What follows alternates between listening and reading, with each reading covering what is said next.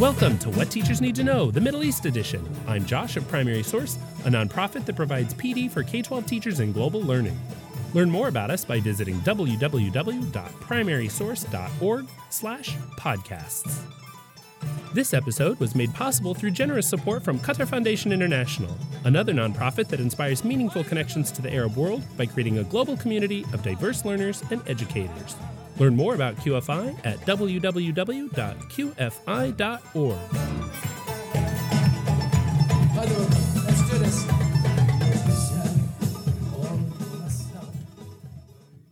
Syria, in a word, is a disaster. And I mean that in a very literal sense and in all seriousness. Hundreds of thousands of people have died, millions more have been displaced, and entire cities have been destroyed. Syria is without question one of the greatest global challenges of our day. But like all global challenges, there are no easy solutions. The situation is also really hard to understand, not only for students, but even for those of us who read the news every day and make a point of trying to keep up. And yet, it's one of those topics that's essential for all kids to learn and spend time thinking about. Because when you get right down to it, the war in Syria really will have consequences for all of us. As U.S. citizens, we need to be thinking about U.S. foreign policy in the region. And as global citizens, we need to be thinking about how to solve the humanitarian crisis this war has unleashed.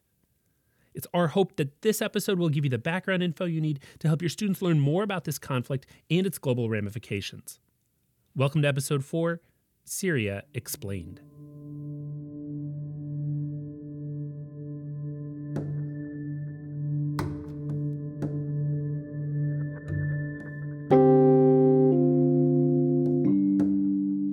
All right, let's start by getting a general lay of the land so that we're all up to speed on where things stand in Syria, before we dive into some of the deeper complexities.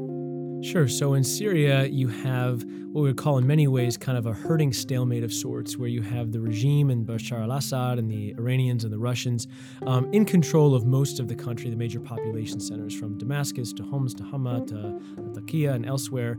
And then you kind of have the Kurds controlling a lot of the northeastern part of the country, some of the rebel groups in the north and the south, and then ISIS rapidly diminishing in kind of the eastern part. So in that sense, there have been small changes on the ground, mostly ISIS losing control of some of its territory around Raqqa, but really where we are now is kind of somewhat the negotiation phase. This is Peter Krause, an assistant professor of political science at Boston College and an expert on Middle East politics and what we call non-state violence. He's conducted research throughout much of the Middle East and North Africa, and he's been following Syrian politics since before the war. I also want to add that Professor Krause used to be a high school world history teacher himself, and he has some thoughts on how you can teach about Syria in your own classrooms. We'll get to that in a little bit, but for now, back to those negotiations. What's really fascinating is you have these two ongoing negotiation approaches. One is the Geneva negotiations. That's sponsored by the UN. They've met now 6 or 7 times to really no avail, but nonetheless, they have a combination of members of the Syrian government meeting with some of the opposition forces. The Russians are simultaneously trying to do their own set of negotiations. And in fact, Vladimir Putin invited the members of the opposition and the government to come 10 days before the next Geneva talks to kind of sponsor their own negotiations, which perhaps not surprisingly would much more involve Bashar al-Assad staying in power going forward, whereas in the UN talks, a lot of the rebel groups still hold on to the idea of we need to talk about political transition. So that's where things in Syria stand now. But how did we get here? Let's back up just for a second so that we have a better sense of what Syria looked like before the war. So Bashar al-Assad is the president of Syria. He took power in 2000 after his father passed away, Hafez al-Assad. His father had set up Syria to be kind of how it is today from the early 1970s when he took power in a coup, and Bashar is kind of leading the family dynasty now for about its 4th or 5th decade. Got it. So Bashar al-Assad is the president of Syria, as was his dad before him. But that begs the question, why a civil war now if the same family's been in power for decades? What changed? What's fascinating about the uprising in Syria is that it did not start as a civil war. Even though we have fighting today and have now for 5 or 6 years, it started in many ways as a nonviolent uprising, inspired in part by some of the other uprisings in the Arab world, like in Tunisia, like in Egypt. Just FYI, those uprisings he's talking about are the ones that happened around 2011 throughout much of the Middle East. The ones we often refer to collectively as the Arab Spring. What was fascinating about that is that Syria itself was run in many ways like a police state. And so many Middle East scholars, myself included, did not think that the people would be able to come out in these numbers against their regime, but they were incredibly brave to do so. In many ways, they shattered the wall of fear that the Assad regime had built up over the decades. And so they came out in the tens and hundreds of thousands to protest, not actually initially to get rid of Assad, but to change political reforms, to have better economic opportunities, things of this nature. The problem was, number one, the Assad regime just kind of reshuffled their cabinet. Assad promised to make changes but didn't, instead kind of brutalized protesters. And the other thing that happened is that surrounding Middle Eastern states, from the Saudis to the Turks to others, didn't want Assad to be in power because they see him in many ways as an Iranian proxy. So they started to fund and provide arms to some of the uprisers and some of the rebel groups, and that in many ways helped spiral towards a civil war in Syria that started in earnest by the fall of 2011. Great. So fast forward back to our own time. Why has the U.S. taken so much interest in this particular civil war that's half a world away?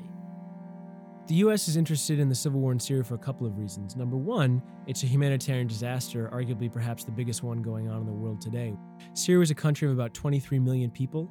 There have been about 400,000 plus who have been killed in the course of the conflict. There's been about 6 million or so refugees as a result of the conflict, up to 9 million or so internally displaced persons. Those are people who fled or were forced out of their homes but don't cross an international border. Refugees cross an international border. All of that's to say is that the majority of the Syrian population is either a refugee, an internally displaced person, or now killed. And so I think either from just a policy perspective or just a humanitarian perspective, it's tough to look away and not want to do something. So that certainly makes a difference. The humanitarian considerations of this conflict are staggering, but the U.S. has some old-fashioned geopolitical reasons for paying attention to Syria, too. I'll also say that the Middle East has always been an important strategic region for U.S. interests, whether it's the free flow of oil, whether it's allies in the region like Turkey and Israel, whether it's enemies in the region or rivals like Iran and Russia. All of those, to varying degrees, come to bear on what's going on in Syria.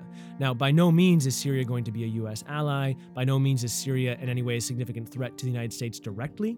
But in terms of the regional politics, who's on top, who's on the bottom, who's rising, who's falling, that matters.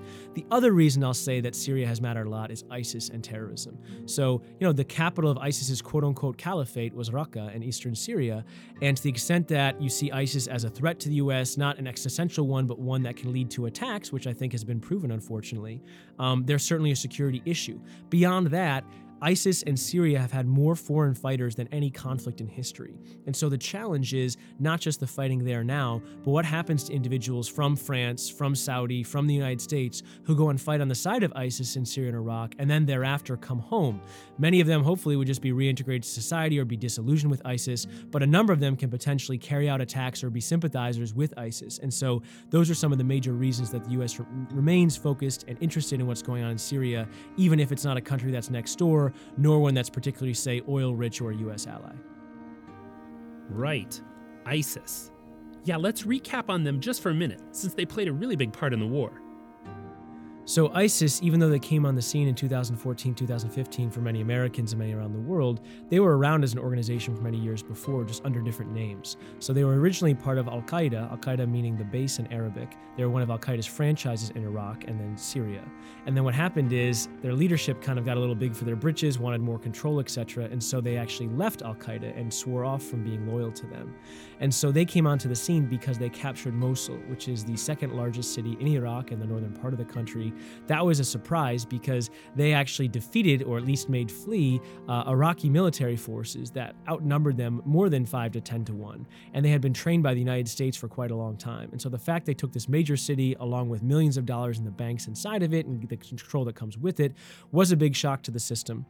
They subsequently have, over the past year or so, lost much of their territory. They previously controlled an area the size of Indiana. Today it's much smaller, but nonetheless, even though they've been pushed out of Mosul in Iraq, they've been pushed very recently out of Raqqa in Syria, which is their kind of de facto capital. They still control some areas in eastern Syria and western Iraq, kind of in some of the Sunni Arab hinterlands, and they still have insurgent factions in many other parts of the Middle East and the world. So even though their state is kind of on the way out, them as an insurgent organization and a movement is not. So, in other words, ISIS is gone and not gone, all at the same time. So where does that leave the United States? The U.S. is against ISIS and doesn't really like Assad, But saying that only gets us so far. To be overly simplistic about it, who should we be rooting for? Who are the good guys in this war? So, of course, the first thing you need to do is define what good and bad means. And I think for many of us, it would be things like, bad would be killing civilians purposely. Bad would be committing, genocide or war crimes or committing terrorist attacks, trying to grab territory or rule over people who don't want to be ruled, things of that nature. Good would be trying to have more of a pluralistic society, trying to compromise and work with others, potentially if you're using violence, using it against uniformed military, things of this nature. By those standards, to be totally honest, it's tough to find anyone who's fully pure in Syria. And I think a lot of these polarized wars do that to the various sides, where on the one hand, absolutely the Assad regime is responsible for tens, if not hundreds of thousands of his own people's deaths. At the same time, these rebel factions, whether they're called moderate or not by the U.S. government, have also been responsible for quite a bit of brutality, as well as the killing of civilians in many cases. So the U.S. has certainly been on the lookout for what they call moderate forces. They certainly helped to brand the Syrian Democratic Forces, as well as some of the Kurdish groups, as being more moderate in that sense. And I think there's something to that in the sense that they've certainly shown more willingness to share power and to share governance with other organizations. It's also fair to say, though, they're willing to do that because that would still be a step up for them. Whereas from the Assad regime's perspective, they ran the country before, so they're more reticent to share power. And certainly if they're not being pushed to do so because of losing on the ground, which they have not been, they're less likely to make that happen. So in terms of who to root for, I guess I would simply say many people support the Kurds because they maybe empathize or sympathize with an ethnic group that doesn't have their own state, that for a long time has been discriminated against, not just in Syria, but in Turkey and some of the surrounding areas. At the same time, the Kurds in Syria don't necessarily always get along with the Kurds in other surrounding areas. They're also seen as a major destabilizing force by some of our strong allies in the region. To the extent Turkey's still a strong ally and they're majorly part of NATO, they are. So even though there might be certain good, quote unquote, and bad guys or better and worse guys in the region, it doesn't necessarily mean that from the U.S. perspective of self-interest in foreign policy that you should simply be backing the demands of these various groups. And that's one of the reasons that in Syria, we don't really have any great options. It's really about least bad options.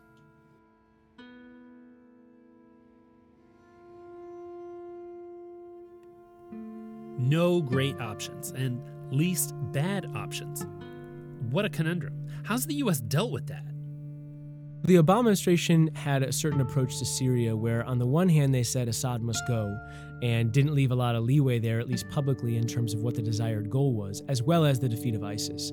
In terms of what they actually did on the ground, especially during the latter year of Obama's time in office, the U.S. put in an extensive force in terms of airstrikes against ISIS, partnering with the Kurds and some other local rebel factions on the ground, not so much to go after the Assad regime, although there was some of that, more to go after ISIS and take territory from them. And that was actually pretty successful, despite some of the media coverage about it, in many ways because it was left over from the triumph of ISIS of taking Mosul and Raqqa and these other places.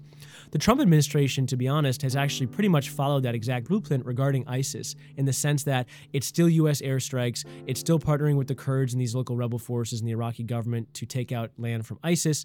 I guess I'd say the main difference is there's been a slight increase in the number of U.S. troops there, but still not a significant change. We don't have tens of thousands of forces or close to it in Iraq and Syria today.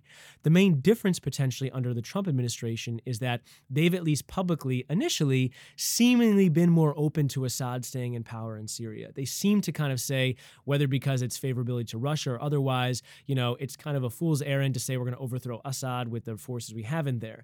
That being said, when this chemical weapons attack happened and whatever else, the Trump regime came out and said, now Assad must go and we don't see a future with him in the country. So even though President Trump started out as a candidate severely criticizing the Obama administration for their approach in Syria, both in terms of what he called its fecklessness and whatever else, his policy now is pretty much in line with what Obama has done before. Where there can potentially be a departure is, how does the Trump administration handle these kind of dueling approaches to negotiating the final outcome in Syria, whether through Geneva or with the Russians? That's an area in which they could potentially depart from the Obama administration. But as of today, it's not that different in terms of actual actions on the ground, and rhetorically, not that much of a difference either, even though there was initially some.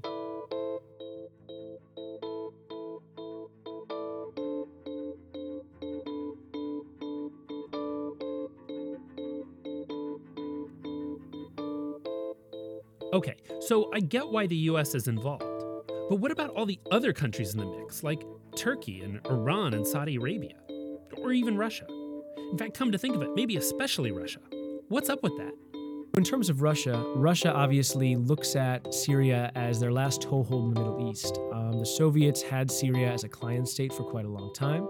Vladimir Putin, again, sees the fall of the Soviet Union as the greatest tragedy of the 20th century, and so he sees reestablishing Russian influence in the Middle East as a key platform for his foreign policy. Russia's only naval base in the area is at Tartus in northwestern Syria, and so for that reason, the Russians have put and sold a lot of weapons to Bashar al-Assad, and when it looked like he was on the verge of falling a few years back, the Russians anteed up even more, sent planes, troops, etc. to the region to keep him in power. So where they are now is Putin feels like he's sitting pretty because ISIS is not only on the wane, but also the rebels seem to be on the wane in terms of being able to overthrow Assad. So not only do they feel like they've kept their client in place, but also the fact that they are trying to shepherd through these negotiations that again will have them as potentially a central player in the Middle East and the politics of the region. And Turkey? What's their deal? Why do they care so much about Syria? The way that Turkey fits in is that Turkey initially was kind of a supporter of the Assad regime in the sense that they put a lot of money into Aleppo. They have strong business interests there in northern Syria, but quite quickly they became very soured on the Assad regime and the way he was handling the uprising, the response to his people. And so quickly they became some of the strongest states and individuals who said Assad must go. And they started to actively support potentially some of the rebel groups. And then to the extent that they were doing anything on their border, they were actually housing over 1 million refugees and many others. Where Turkey is today is a kind of interesting place. They became very disillusioned with the United States and the international community in terms of resolving this conflict. So they've kind of been looking out for number one. They've established a buffer zone inside of Syria where they've sent some of their troops into. They've been backing some of the Turkmen and some of these other ethnic minorities there, and they've been strongly intervening against the Kurds, both in their own country as well as across the border. And so where they are today is they could potentially be okay with Assad staying in power, even though they don't necessarily love it. What they're much more worried about is that either the Syrian Kurds or the Iraqi Kurds or others will get greater autonomy or independence and then be a base of support for the Kurdish population they have in the southeastern part of their country. So that is in many ways their main concern at the moment. As for Iran and Saudi Arabia, that's a bit more complicated. And it opens up this whole other can of worms about the problem of the growing number of civil wars that we've been seeing in recent years. Especially since the end of the Cold War, civil wars are far more common than interstate wars. Now, people say, hey, that's because states have nuclear weapons, and so the U.S. and the Russians aren't going to fight a war directly, and that's probably part of the answer. There's an argument in international relations called democratic peace theory, and it's the idea that two democracies are rarely going to go to war with one another, either because they their citizens look at each other and say, oh, those people are like us, we don't want to fight them, and or because the people who are voting are also the ones who have to be fighting, and so they're less likely to have these types of conflicts with other democracies. But long and short, civil wars are much more common, and they're often driven by either A, fights over borders, because the borders of places like Africa and the Middle East oftentimes were externally drawn or not drawn based on the ethnic or national boundaries of the people who are living there. And so you see a lot of civil wars that are fought over that, trying to readjust borders. The other reason you see, I think, large numbers of civil wars is because even though we don't have the Cold War today between the U.S. and the Soviet Union, we certainly have varieties of Cold Wars. So one, for example, in the Middle East is kind of the Saudi-Iranian Cold War, where each state is fighting kind of for hegemony or for dominance in the broader region. And so they see the Middle East in some sense as a broad Othello board, where they're trying to flip each state kind of to their side, from white to black and vice versa. And that's in many ways what Syria should be seen as, is it's not just the Syrian people or many of the Syrian people against Assad and his supporters of the Syrian people. It's also the fact that Syria's long been an Iranian ally and proxy, and the Saudis see it as such, so they've not surprisingly been some of the major supporters of the Syrian rebels against them, and so understanding civil wars and why they come about also has this international element. Now, the other things you need to think about with civil wars is how you resolve them. When you have a civil war, what's really interesting about it is it's not just the heads of two states who are talking. It's often much more complex because you have the rebel groups and the state. And there's a big challenge there because the state sees its legitimacy as being able to have sovereignty and control over its whole territory. And yet, these rebels are directly challenging that. So that's one problem. Another key problem is you have all these supporting states who to some extent have to come to the table if they're going to actually stop funding or supporting the conflict. And so that's in many ways entrees that can be used to discuss the Syrian civil war.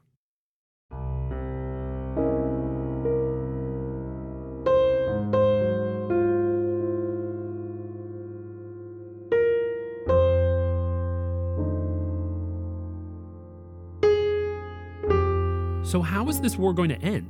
And is the end near, or Is the fighting just going to drag on and on for many more years to come?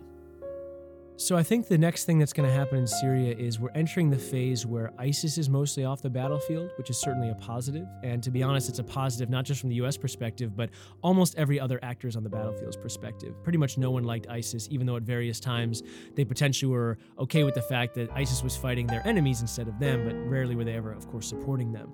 But that doesn't mean by any means that the fight is over. In fact, now we have ISIS mostly off the battlefield, but we still have the Kurds, we still have the Assad regime, we still have the rebel forces of varying stripes. We still have Hezbollah, we still have the Iranians, we still have the Russians, the United States, the Turks. There still are a tremendous number of players on the battlefield in Syria with conflicting goals and conflicting designs on what should happen for the future of the country.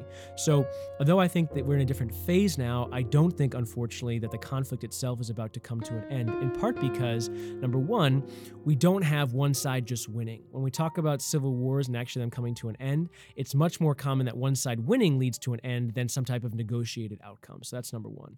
Number two is the fact that you have a lot of foreign support and foreign actors involved here. And if you think about the Lebanese civil war, which is the best comparison for Syria, that was a civil war that lasted for nearly 15 years, from 1975 to 1989-90.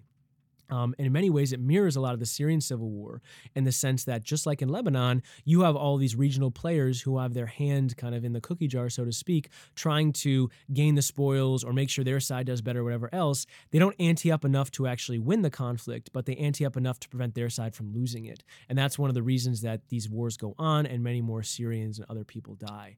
So unfortunately, I don't think there's a light at the end of the tunnel in the near term in Syria. What I think ultimately can happen, and I won't put a time frame on it, is the various sides will recognize, okay, we have this, we can defend what we have now, but we can't get much more. And so ultimately, hopefully there's some type of deal that recognizes that. And again, that's how the Lebanese civil war ended. You didn't have any one side just fully triumphing. You had a power sharing agreement that roughly mirrored kind of the forces on the battlefield with some adjustments over time. And I think ultimately that's the outcome in Syria. But in the meantime, as long as the Assad regime or the Kurds or other factions feel like they can get more than maybe they currently have, unfortunately, I don't think the conflict's going to come to a close.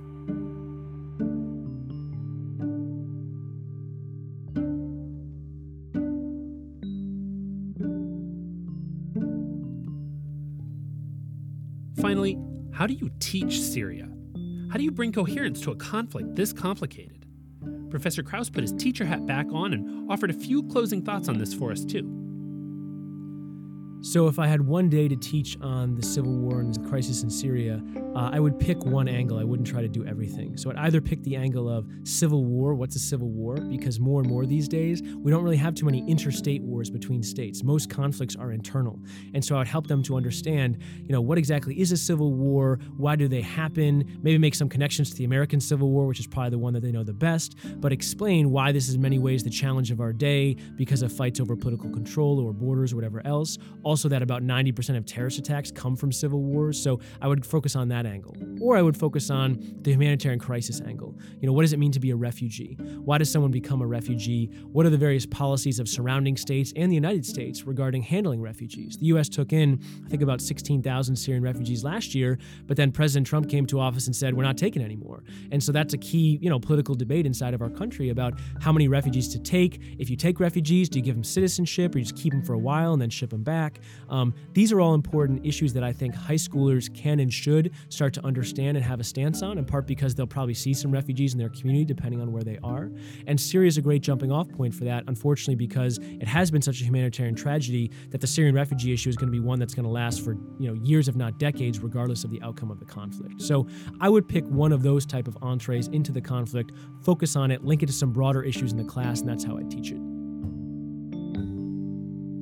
Syria is not a problem that can or will be solved quickly, nor is it a problem that can be fully understood in the time we've just spent together. To be honest, we've really just scratched the surface.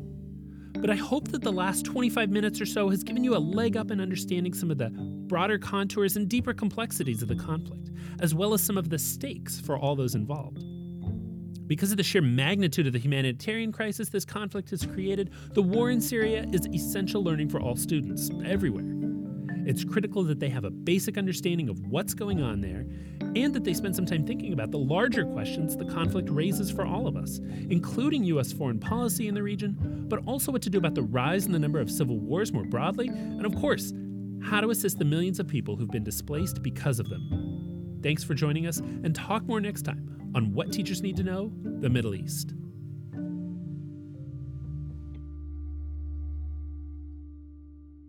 To learn more about today's episode, our sponsors, and strategies for teaching about the war in Syria, visit www.primarysource.org/podcasts.